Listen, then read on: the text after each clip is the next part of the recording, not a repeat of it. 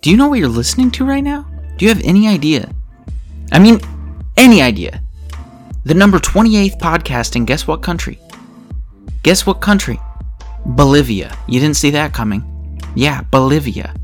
So listen, am I an international phenomenon? Yeah, I think I am. Welcome to the show. This episode features the great Dr. Stephen Pacala, and Dr. Stephen Pacala was on the podcast before, and that was episode number 20. And now many of my new listeners missed that episode. That episode remains one of my most popular ever, because Dr. Stephen Pacala is an expert in something that not many people are experts in: carbon mitigation. He is the director of the Princeton Environmental Institute, and he co-directs the Carbon Mitigation Initiative. Now, why is carbon mitigation important? Well, because guess what we're not going to do? Sorry for all you environmentalists out there, but guess what's not going to happen? And I know this is shitty, but this is not going to happen. We're not going to stop using fossil fuels. Certainly not in the next 10 years. Maybe in 100 years. Maybe we'll be able to get clean. But guess what? We're still dirty, and we're going to be continuing to be dirty for a long time. And so now we have to face the facts, and the facts are that, yes, while fossil fuels are bad, we have built an economy that has a reliance on them. So, what do? Well, one of the things we can do is use carbon mitigation techniques, carbon capture techniques. In other words, is there a way that we can burn fossil fuels but prevent carbon from going into the atmosphere? 2018 remains the year with the most carbon emissions in the history of the industrialized planet. So how do we fix it? Well, Dr. Stephen Pacala works on that problem every day. And in this episode, the short episode, we talk about what can companies do, what can governments do, and what is being done to mitigate carbon use, to suck carbon out of the atmosphere. What can we do? Ladies and gentlemen, follow me on Twitter. Follow me on Instagram at Brendan Drackler. That's my name. If you don't know how to spell it, go on my website, thestateoftheuniverse.com. All one word, no spaces, no nothing. Just type it in. Just type it in. Don't hit that space bar. If you hit the space bar, you ain't going to the right place. So don't hit it. Okay? Also, subscribe to the show everywhere. YouTube, Apple Podcasts, Google Play. I don't care. Whatever you have. What do you have? Do you have a BlackBerry? You probably can't listen to this on a BlackBerry. But if you have an iPhone, Apple Podcasts. Give it 5 stars. Rating. Review. Whatever you got to do. Just do it and do it well. Ladies and gentlemen, thank you for being here. Support the Patreon at patreon.com/thestateoftheuniverse, all one word. Thanks. Love ya.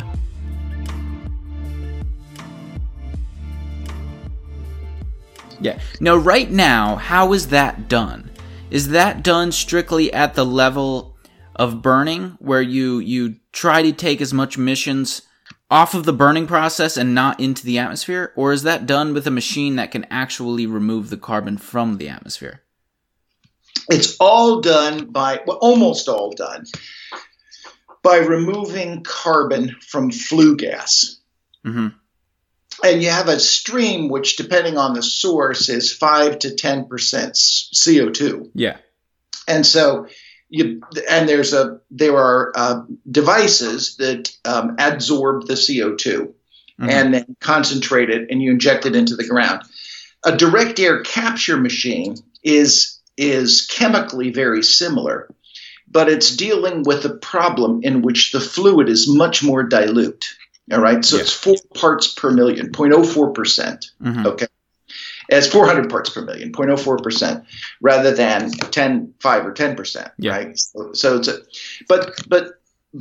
so that's a disadvantage. But the flue gas problem is one in which you're trying to decarbonize a waste stream, and so mm-hmm. you've got to basically catch it all. Okay. You can't let any of it go by because it's such a concentrated source. It's still a large mass of CO2 making it to the atmosphere. Yeah. Air capture problem is an extraction. You don't have to get all the CO2 out of the air as it goes by. You can just get a fraction of it and have high throughput to capture a lot. Mm-hmm. So there are different problems, and that's confused the physical. There was an APS study, American Physical Society study of direct air capture, that that was really pessimistic about the technology, but then a bunch of startups have made real progress nonetheless. Right. And the main reason was that difference, right? The difference between a cleanup problem and an extraction problem. Yes. I've seen these like machines. I don't know if they're prototypes. I don't know if they can do carbon capture well yet, or if they can even do it at all. But I've seen, they look like these giant air conditioners sitting in the middle of a desert or something. Yes, there's a bunch of startups that do this, and one commercial firm where you can buy a unit now. There's a group called Climate Works in Switzerland, and the Climate Works machine looks like a washing machine with a fan on it, or a whole house air conditioner. And it blows air into a solid sorbent, and the CO2 sticks to the sorbent. And it does that for a while until the sorbent starts to get saturated and the efficiency starts to fall off. And then it closes itself up, and it's got really rapid heat transfer. And you heat the sorbent up, drive the CO2 off, and it sends it somewhere. And then it opens up again and keeps blowing. That machine is still expensive. It's the first one into the market, and it was because it was designed for a high-cost market in greenhouse CO2. There were a bunch of greenhouses in remote places, and they were willing to spend $1,000 a ton on CO2. So this machine that'll do it for you for $400 is a good deal, right? You can just buy these things and attach it to your greenhouse.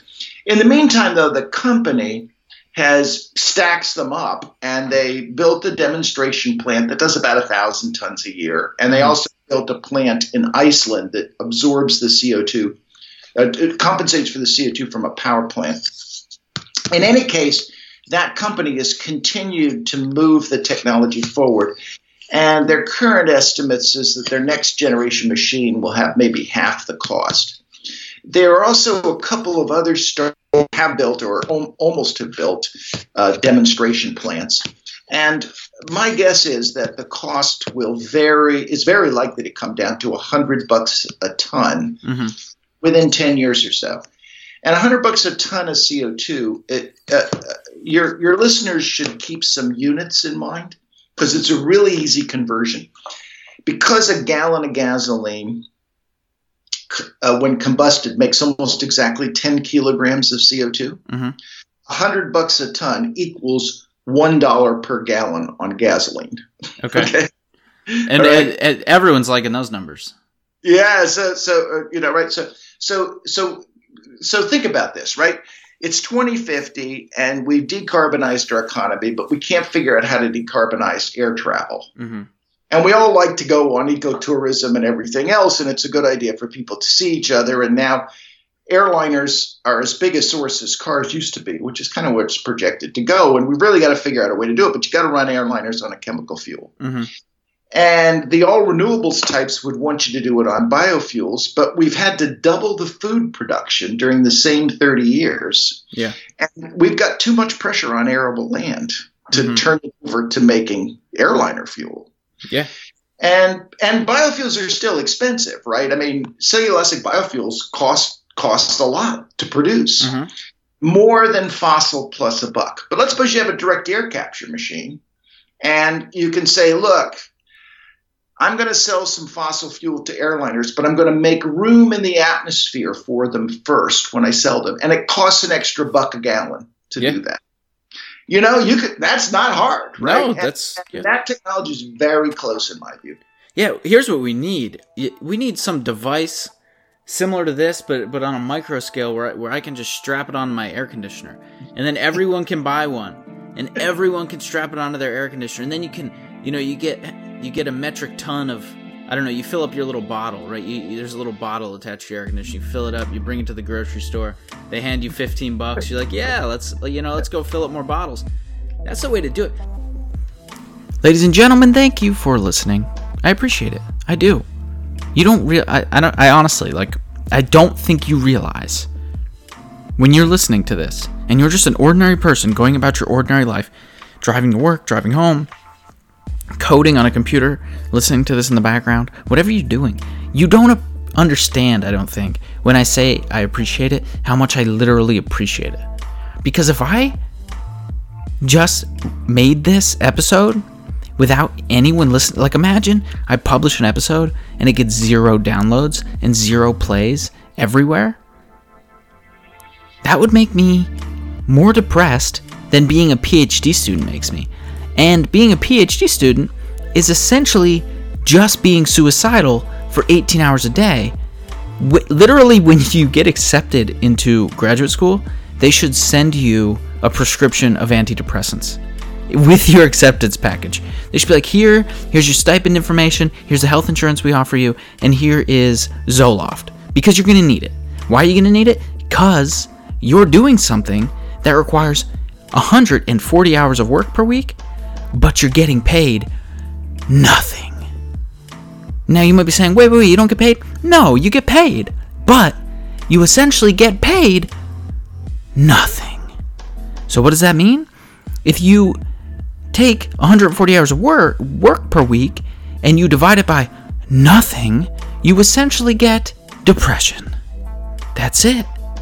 There's the math you need to be a PhD student. Love ya.